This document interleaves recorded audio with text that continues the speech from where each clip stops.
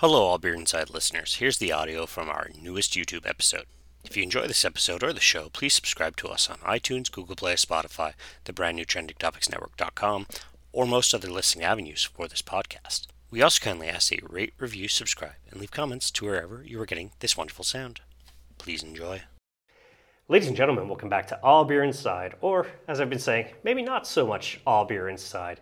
We've traveled to Shelburne, Vermont, and joining me today is Nick of Shelburne Orchards and also Dead Bird Distillery.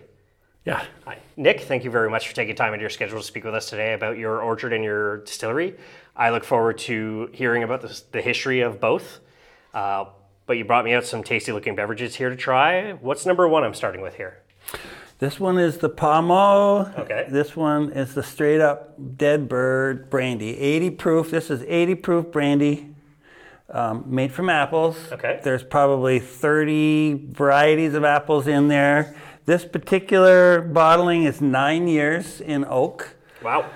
That's like gut to burn. It's brandy. Okay. The other one is Pomo, which is more like a port or sherry style of drink. It's fortified sweet cider. So we take sweet cider, fortify it with at least 2-year-old brandy it's about 20 proof for 40% alcohol. Okay. So it's doesn't have the burn. The alcohol keeps that cider from fermenting, so it stays sweet and appley. So you suggest I start with the Pomo? The Pomo, it's very nice. It's a very nice, easy to drink too much of because it doesn't have the burn. Amazing. So. Beautiful nose. And you said 40% alcohol? Yeah. Okay. So there's still alcohol in there. Okay, yeah. But yeah. All right. Awesome. Cool. Cheers. Toast. It's like alcohol apple juice. Wow. Very tasty. No burn. Yeah. Really but good. There's barrel. I mean, it isn't just alcohol and apple juice because there's oak. It's 4 years. That's been in oak for 4 years. Okay. So you still get some of the oak flavors in. Yeah. Yeah. It's like you said, very dangerous. Something you could have a couple of and you're like, uh-oh. Yeah. So, yeah, as we say, just make sure you either drink responsibly or has a designated driver. That's the important part. Yeah. So from what I read online, quite the history for Shelburne Orchards. What is the history of Shelburne Orchards? Like, what's the story? Well, yeah, Shelburne Orchards it's been in the family since the mid-50s. Mm-hmm. And my father it was our neighbor. It was about a 400 apple tree orchard before that. Yeah. The earlier trees, those trees were planted around 1910. And a lot of old varieties of apples, but Macintosh were probably prevalent. And then my dad owned it up until 1974, which I grew up. So I grew up in the orchard. My mom moved on, mm-hmm. left here, and since 74, he grew it up to about 2,000 apple trees. And now we've got over 8,000 apple trees. My gosh. And it's changed from an orchard that we picked and sold brought the apples to a cooperative packing facility. We built I built a packing facility, but I also have completely turned it into a pick your own people. So we sell 90% of the apples, mm-hmm. not just apples, but pears, peaches, sour cherries. 90% gets sold right off the farm. So we've created, and we're close to Burlington, we're close mm-hmm. to the lake. It's a beautiful location for people to come. Families, it's mostly young families with kids. It's a great activity so we'll sell like 8,000 cider donuts on a Saturday. It's like, that's how many people come, thousands of people come. And we have wagon rides, and it's just, we've created this great retail situation. And so the packing line, where we used to pack apples mm-hmm. and sell to Price Chopper, the Grand Union, that stopped. And we're now getting all the retail, selling apples retail. So the packing line area, the space in the storage building that was the packing line, I took the packing line out, this big, beautiful space, floor drains, concrete floor, the forklift, the big coolers. What to do? Yeah. This is like perfect situation to put a distillery, which 2009 is when we started distilling, got my license, and it just worked perfectly. And we sell, and if we sell the alcohol through the state distribution system, they take, about half. So it makes sense. This is a small farm, small distillery. We maybe bottle 1,000 bottles a year, but we can sell it all right from the farm. So it makes sense. If we had to sell it through the state, it wouldn't make as much sense financially for us at this scale. So yeah, your ROI is a lot better here than yes. Yeah, it makes good money, and also we can use apples that aren't perfect if we get hail. And the other part of that, for being an agricultural business, to have a product that we can sell regardless if the crop fails for 1 year. We have income coming in from the brandy that it's just it's a diversification of the business that really makes sense. For sure. I mean, you saw that there was a demand for. I don't see a lot of brandy coming out of Vermont. Right. Personally, in my eyes, so you saw there was a demand there. Right. Apples are pretty much natural. There's actually not a big demand. So that's the other thing. Who goes to the liquor store to buy apple brandy? Yeah. Very few people. So we have all these people coming to the orchard. We have a tasting room, and people go, "Oh, brandy!" For one thing, they think about the coffee, brandy, or something sweet and syrupy. Yeah. So that's not what this is. Mm-hmm. This is definitely like a whiskey strain, and so there is an educational process, and so we're having to basically create our own market and build our own market and educate people about it, and it's working. Every year we probably double our sales just because people try it, they like it, and they come back. Yeah. So it's a crazy timeline too, because you start from only a few hundred apple trees to a few thousand to what you have now, and I think I read 60 acres you have? 100, yeah. Well, there's 100 acres altogether, 60 acres of actual canopy orchard. Yeah. Okay, and that's primarily where we are right now. Yeah, I was just, where I parked, I'm looking, I'm like, oh my God. I could have a drone and fly over your entire field, and it might run in a battery, because this is a huge land and family owned and staying in the family this entire time. I'm assuming at some point you're going to pass it down to your daughter and her family too. So that's another important part of your story, and from what I see, Vermont's story in general is a lot of family-owned business that just gets passed down over and over and over, and that's a huge thing in this state in Vermont, I find. Yeah, and it's great for me. I mean, the other thing, making something like making brandy that takes 9 years in a barrel. Yeah, that's crazy, right? Like when we make it, we don't get to know what it's going to taste like for 9 years. It's like going to school and not getting a report card until you're like an old man, It's kind of crazy. And it's an art form that takes more than one generation really to learn. So it's a long-term process. So having a son-in-law and daughter that's interested in taking it's awesome. Yeah, that's fantastic to hear. I mean, your daughter set this up today, Mariah. So I thank you very much to her for setting this up, and it's amazing to hear like your history and your story. And this is a family-bred business. Yeah. When the pandemic hit and you saw things happening, you were like, oh, at least we can maybe sell the brandy online and people will come and pick it up. Or... We were able to do that. People can buy it online, but they have to come and pick it up. Yeah. So it was great. People would buy it and they wouldn't even have to get out of their car. Just like right through the window. Pop the trunk. They have to show some ID first, but just prove they're 21. That's all. Yeah. That's awesome.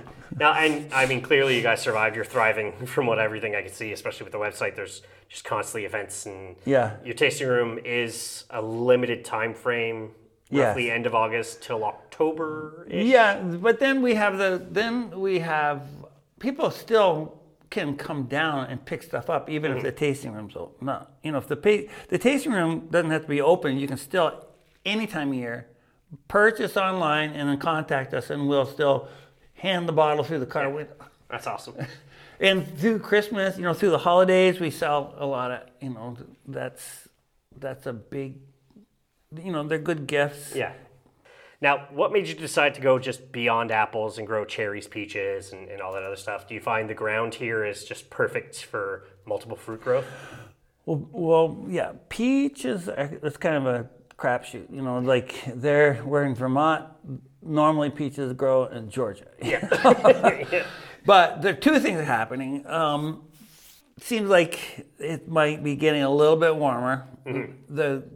And then the other part of it that's actually more significant is that they're creating more and more winter, cold hardy varieties of peaches. So we're trying those different, we've got probably 7 different varieties of peaches. This year, we got in February, 17 below zero will kill the buds. Yeah. And that happened this year. And it used to be, rule of thumb was every 3rd year we'd have a peach crop. Okay. But the last 10, 15 years, we've had them every year. Bang, bang, bang, bang. This is now, we got froze out. It's just the way it is. It's growing peaches in Vermont. That's pretty good, though, like almost 15 years straight of growth. We've had a great stretch. In any case, peaches people love. It's good money. The sour cherries are easy. We don't have a lot of sour cherries, but it's this coming weekend. Actually, we're opening for the sour cherry picking. Okay. And that'll be just a few days. It's not a big thing, but the people who like making pie, the sour cherries are the pie cherries, and these are Montmorency. They're the French sour cherry pie cherries, and if you haven't had a fresh cherry pie made with fresh sour cherries, you haven't lived. That's amazing. I'd have to try one at some point. That's a big thing. From what I noticed on your online portal, it's called You Pick, and you basically just have people come and pick their fruits as much as they want. How popular is that? It's popular. One of the things that has changed too, since we have the internet, and it seems like we've had it for a long time, but in the scope of this orchard, it isn't a long. Having the ability to send out newsletters to emails and have a list of 4,000 people that want to know when things are happening, we can send these emails out and pinpoint the exact time and place to come to pick different things. If we had to do it through paper to magazines that come out once a week, that would be really difficult. But we have the ability to do that now, and people sign up for a peach picking time, for instance, and we can get 200 people on Thursday afternoon from 6 to 9 in the evening, or 6 to 7:30, and they'll come and pick 2,000 pounds of peaches and be gone. And they're happy, we're happy. So, yeah. On top of that, you also sell trees as well, from what I've seen. We do sell apple trees. Okay. How did that come along, where you're just like, oh, we have extra trees, let's sell them off? Well, it came from a time when, for me, again, being in agriculture, having years that the apples don't, we could get hail and wipe out a whole year's worth of work, or a hurricane, or a frost, or there's things that can come up. So anything that I can sell in this business that don't depend on the crop is just backup. Money that comes. And apple trees, even if the crop fails, are still saleable.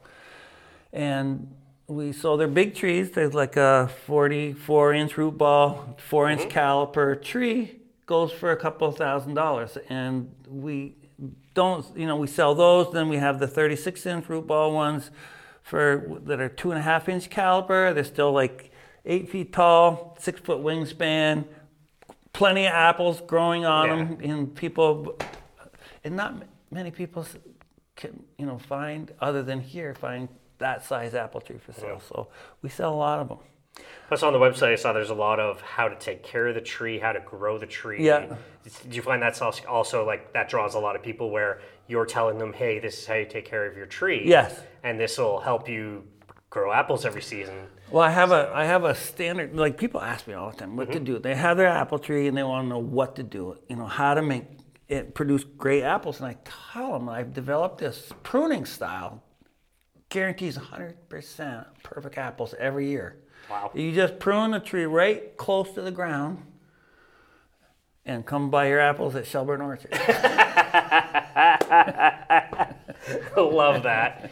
Okay, now speaking of the still, 2009 you start creating the distillery. Where did you create your own still, or did you buy that from somewhere? We bought the stills from a small still maker in Portugal, handmade, hand-hammered copper stills. Wow. The first, I have 2 of them now, and from the same company. And they're designed. It's an old design. They look just like a little temple. They're round with a little thing on top. Yeah. And the design is what the early Armagnac and cognac stills. And so it's like it was Portugal. So that's near southern France and a few weeks over in a boat. Yeah. In a truck. Yeah. So. That's amazing. That's nice to hear that. It's almost like old country when you think about it. Yes. You're going for that old school technology. All of this feels like old country. Yeah, to me. mean the barrel room we're in, it feels old school technology. You got an old school rocking chair back there that people would pay hundreds of dollars for, type of thing. All these barrels, which I'm sure breweries and vineyards and all other places are asking time and time again, like, hey, you got barrels for sale. Yeah. So it's pretty crazy. And then, from what I read on your website, you retain about 90% of the juice from the apples, from the fermentation, not the fermentation, from the beginning of the distilling to the fermentation. Like when you're crushing down the apples for the juice. Yeah. You retain, from what I saw, about 90% of the juice. Is that right? Well, I'm not sure exactly. We retain all the juice. Okay, all the juice. It's from the cider. Well, we make cider in the fall. Okay. The cider press is running all fall. We're selling sweet cider to people, but we're filling large fermentation tanks up in the storage building. The blends when we're pressing cider for the brandy, we blend many different apples, and we have got in the last 20 years we've been planting specifically varieties for the brandy. Not all apples. Okay. That you grow that we put in the brandy that you'd want to eat. They're sour, they're high tannin apples. So we press those and fill those tanks in the fall, and it's about 8,000 gallons. I think that we fill tanks when they're all full, and they get yeast pitched in them, and that takes 3 to 6 weeks for the sugar in the cider to turn to alcohol. Okay. Yeah. And then, so it's kind of perfect because we get done harvest at the end of October. We've done pressing. That's when we're pressing.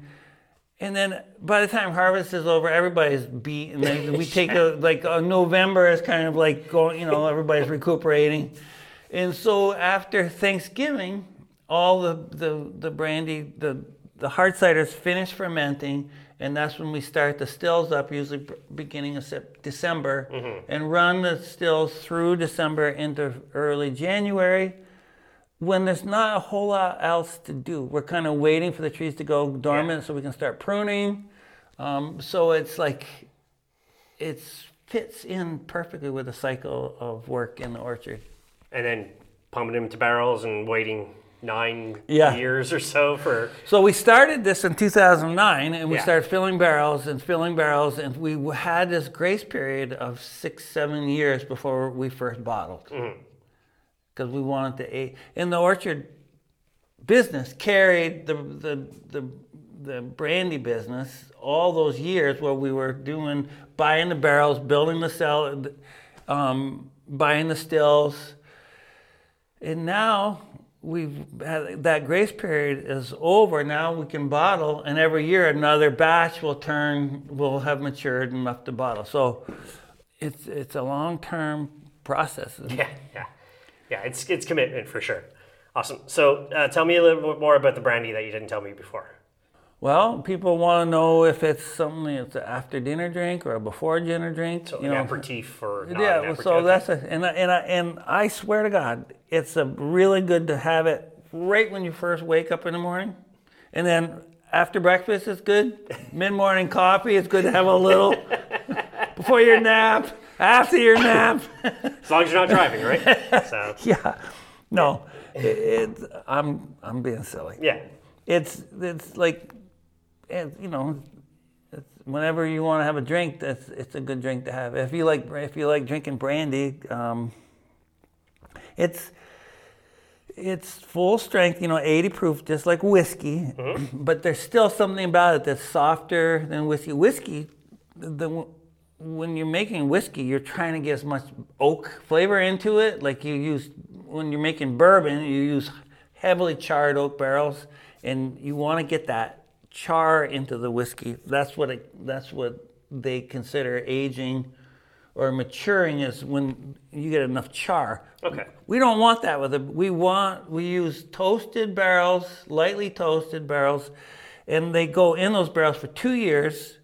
The new toasted barrels for 2 years, and then we take them out and put them in old neutral barrels that have been used, that have been old enough so they're not imparting any more oak flavor. Okay. Because we want the apple flavor to come through. We want the tannins, the vanillas, the caramels from the oak, but we don't want the oak flavor necessarily. Amazing. So the alcohol is 40% on this? Yeah. Okay. Oh, that's wonderful. That is tasty. Yeah. Just well balanced. No crazy ethanol burn or anything like that. Yeah. This is very, very tasty. This is another dangerous alcohol you make for me. So whereas I'm like, oh, it tastes good and it doesn't hurt, so I'll just drink a bunch of it and pass out on my couch. So wow, very tasty. Now leading to this, I mean, you're creating the brandy, you're sitting on it, it's aging at least the first 6 years. Is at that point where you're like, we're going to open a tasting room for a limited part of the season? Yeah. We're selling it. We're selling pretty much everything we bottle. It's not quite, we could probably sell a little bit more, but I don't want to get to a point where I'm being pressured to get bigger. Mm-hmm. So I'm not really pushing it. I don't want to have a tasting room, and I don't want to have that kind of pressure in my business. I mean, I'm an apple grower. And that's what I really like to do. I like being out on. I don't want to have a whole other business, tasting room in town kind of thing. It's a lifestyle choice, and I'm looking long term. Having this business. It's a lot of work for what we get paid. We're never gonna get really rich doing this. As long as we can pay the bills and have the lifestyle we do. I get up. I work every day. I work 7 days a week for the most part. But I love what I do, and I don't want to have to do something else. Yeah, you don't need the pointless stress, right? And as they say, if you love what you do, you're never working a day in your life. Right. And it sounds like you love what you do. Yeah. Clearly. And then you're just adding things. You're like, oh, let's make some brandy. Oh, let's add a barrel room. Okay, let's add a small seasonal tasting room. And then you mentioned you do hay rides and people come and pick the apples. I saw there was a concert stage outside. What kind of events do you host here? Yeah. Well, we used to do a big festival in the fall. We don't do that. It got too big. Okay. And it got to be something other than what I wanted to have here in the orchard. But one of the things it did do is it put us on the map locally, and it really boosted the numbers of people who come here in the fall. Because I, honestly, coming up here now, we've got all those trees loaded with apples. You walk through the orchard when the trees are loaded with, and every year I go, there's no freaking way these are all gonna get picked. Yeah. Like, there's so many apples. I need so many people to come. And sure enough, cars come and people go out and the apples get picked, and it's a miracle that happens. But so everything kind of works hand in hand, and the fact that we're getting the retail for the brandy, that like we have to have the orchard for, they all kind of work together, support each other. People come, they're all families. Yeah. Mostly all families, and the kids, and then the moms and the kids go off picking apples. The dad needs a drink, or the mom needs a drink while the kids are, it's like, it all just seems to work, it all works together. Yeah. It's a great circle. It's a great circle of life. And honestly, for me too, I love growing apples, but having the distillery, it just adds depth and character to my days. The interest. It's interesting. It's an interesting thing. It's an art form to make it, and there's art form in anything anybody does, anyways. But to be an apple grower and to have this also be part of the business just makes it so much richer and deeper. No, it's fantastic to hear that, and clearly you're very passionate about what you do, which is the important part, because if you weren't passionate about it, I wouldn't be tasting it in the super tasty beverages you provided me. So it's there. I can taste your passion in the glass, as they say. So. And then, just having an orchard. I mean, we were, as a group, we were at a friend's wedding, and it was at an orchard, and I'm like, ooh, is there cider for me to drink? So... Do you have any events like that? Have people ever tried to book it and be like, hey, I want to have my wedding here, I want to have this? Okay. Yeah. And do you actually host those? We do. Very few weddings. Okay. Weddings are hard. We have done weddings, and we're getting kind of more set up to be able to do weddings. If it's during harvest time, no, it's too crazy busy. And then the rest of the year, the spring and summer, the growing season, we're spraying. The sprayings. If we have to spray, we got to spray. If there's a wedding going on, I don't want to have to worry about that element. So the last thing you need is a bride getting a black fly bite or something. So. Yeah. So, but we do have. During Pick Your Own, my daughter sets these up. We have that little stage. It's called the Orchard, Shelburne Orchard's main stage. That goes out in the orchard in different places where we're picking. We have bands playing out. So you come upon a band playing in the orchard while you're picking apples. We also have a big table that we wheel out where we have brandy tasting out in the middle of the orchard when you're picking. We have special senior citizens days. We've got so there's Burlington Taiko, the Japanese drummers. They come out. They'll be coming out this year, and we have a big tent. And you can hear those drums all through the orchard while you're picking. Yeah, that's awesome. I've noticed you do have some pretty good social media engagement too, from what I've seen online. How much do you find that's helped in the last few years outside the pandemic? Yeah, well. The social media thing is just there. It's a stage that we utilize. And of course, my daughter, being a younger generation, she's more active in it. Then it gets the word out. It's interactive with people in a way that really is helpful.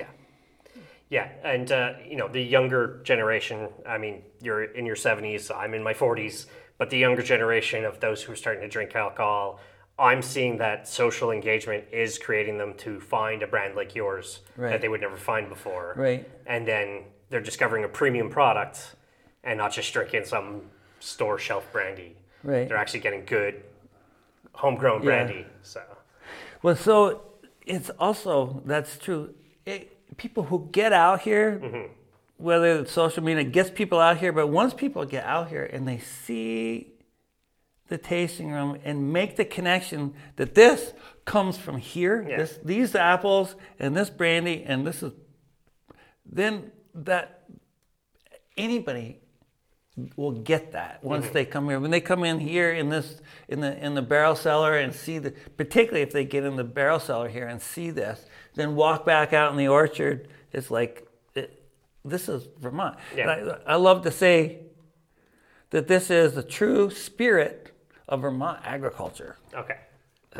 Yeah, and Vermont, I mean, everybody we've spoken with too in Vermont is all about agricultural, keeping it as much as you can in Vermont. Yeah. And then if you have to, let's say, grab some sugar from a state over, or go up to Quebec and grab some stuff, because we're only literally at 2 hours north. Yeah. It's there, but it's regional.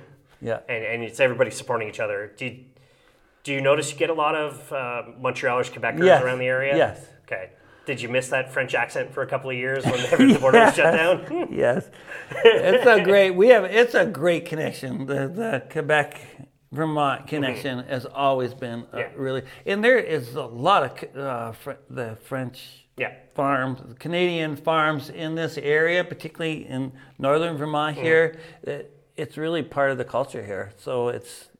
It seems Quebec, Vermont, and upstate New York, we all work well together. Yeah. So that's the important part. Is even though there's a pretend line that was created by somebody where we've had to put a border, we're still trying to spread the love at least for as much as we can. Yeah. So that's the important part to me. Well, honestly, this is a piece of information. When I was a teenager, the first person I learned to distill from was a French-Canadian farmer. Yes. He had a still hidden in his barn, and I'd bring the barrel of cider, hard cider, and we would go up and, illegally. Yeah, moonshining, I believe. Moonshining makes them, and he would, the stuff we made was terrible, but. But it's a beginning. It's where the nucleus of what you're creating now, that's where it began. So. Yeah. That's amazing. I love hearing that. Dead bird brandy. Dead bird, that's pretty unique. Where does that come from? Back in 1986, my grandfather died. And in the old house, there was a gathering after the service. And I was standing in front of the hearth. And I noticed this little life-sized bronze dead bird on the hearth. And I was looking at it going, that's a strange knick-knack. When I get a tap on the shoulder, I turn around, and there's an old man, and he says, I can tell you a story about that bird. That bird was found in the snow the morning after your grandfather's still caught fire during Prohibition. It's like, what? I turned around, it's like, I didn't, at that time, I never really had a whole lot in common with my grandfather until that minute. Now he's dead, but... Yeah. I grabbed the old man by the arm. We need to sit down. I need to hear the story. So the story goes, it's the middle of the winter, below zero out. My grandfather's in the cellar cooking up a batch of hooch of some kind and whiskey probably. It catches fire. They got to call the fire department. The fire department shows up same time as the liquor control agent. The guys on the fire department were friends of my grandfather, so they knew about the still. They were in on the still. The guy holding the hose goes, oops, and soaks the revenue. It's so cold, he has to go home, change his clothes. By the time he gets back, they'd hidden all the evidence. Nobody gets caught that night. Love it. The next morning, my grandfather finds a bird that had died in the commotion, the smoke or whatever, in the snow outside the cellar door. He took it, had it bronzed, and gave one to everyone in on it that night as a memento and a thank you for keeping his ass out of jail. That's amazing. Yeah, Prohibition back then, I mean, we only had it for, I think, less than a year in Canada, but it was almost like 10 years here in America. That's pretty wild. Yeah. Like 10 years, no booze, it's illegal. And, and now with the pandemic, booze was considered an essential service. Yeah. So it's crazy how times have changed. Yeah. That's amazing. Awesome. So what's the future for Shelburne Orchards and Dead Bird Brandy? Hopefully it just finds its place in the fabric of this community. And okay. I don't ever see it becoming a big thing. I always picture it being something that people can come here and get, and it's going to stay the size of this place, 100 acres orchard, and 1,000 bottles a year. 1,000 bottles a year, yeah. We could go bigger than that. We could probably double that without much trouble, but we could follow. We can follow that demand up to a certain point without getting bigger. I never want to buy apples in for it. Mm-hmm. I never want to have it be bigger than what we can do right here with the people that work here. So it'll always remain. This bottle, is bottled by hand. Yeah. I write the date. I sign it. I put the little wax seal on it. We dip it. It's all by hand. There's just it'll always be that way. Yeah. Homegrown, homemade, keep it local. Yeah. Amazing. No, and if it's not in your nature to be like, I don't want to burn myself out doing this, Right. then why do it, right? Right. So, and you seem very content with what you're doing. Yeah. As you said, 7 days a week, probably 10, 16-hour days sometimes. Yeah, not during harvest, yes, but Yeah. yeah. And then tasting room, just limited season, but come on by, try some brandy. And Yeah. You can buy it any time of the year here, and just contact us. So, because I'm not always up at the tasting room, but I can, if someone shows up and texts me, I come up And then during harvest season, come grab some cider donuts and hard cider. Not hard cider, just regular cider. Yeah. You don't have any alcoholized cider. We right? don't. Okay. We make hard cider in the process of making brandy, but we don't. Yeah. Yeah. So just come by, try some cider, buy a bottle of brandy, a bottle of Pomo, and we're good to go. Yeah. Awesome. Nick, thank you very much thank for today. you. Really appreciate Thank this. you. Yeah. Thanks. I think anybody who's willing to talk to us about their business, clearly you're very passionate about what you do, so that's the important part.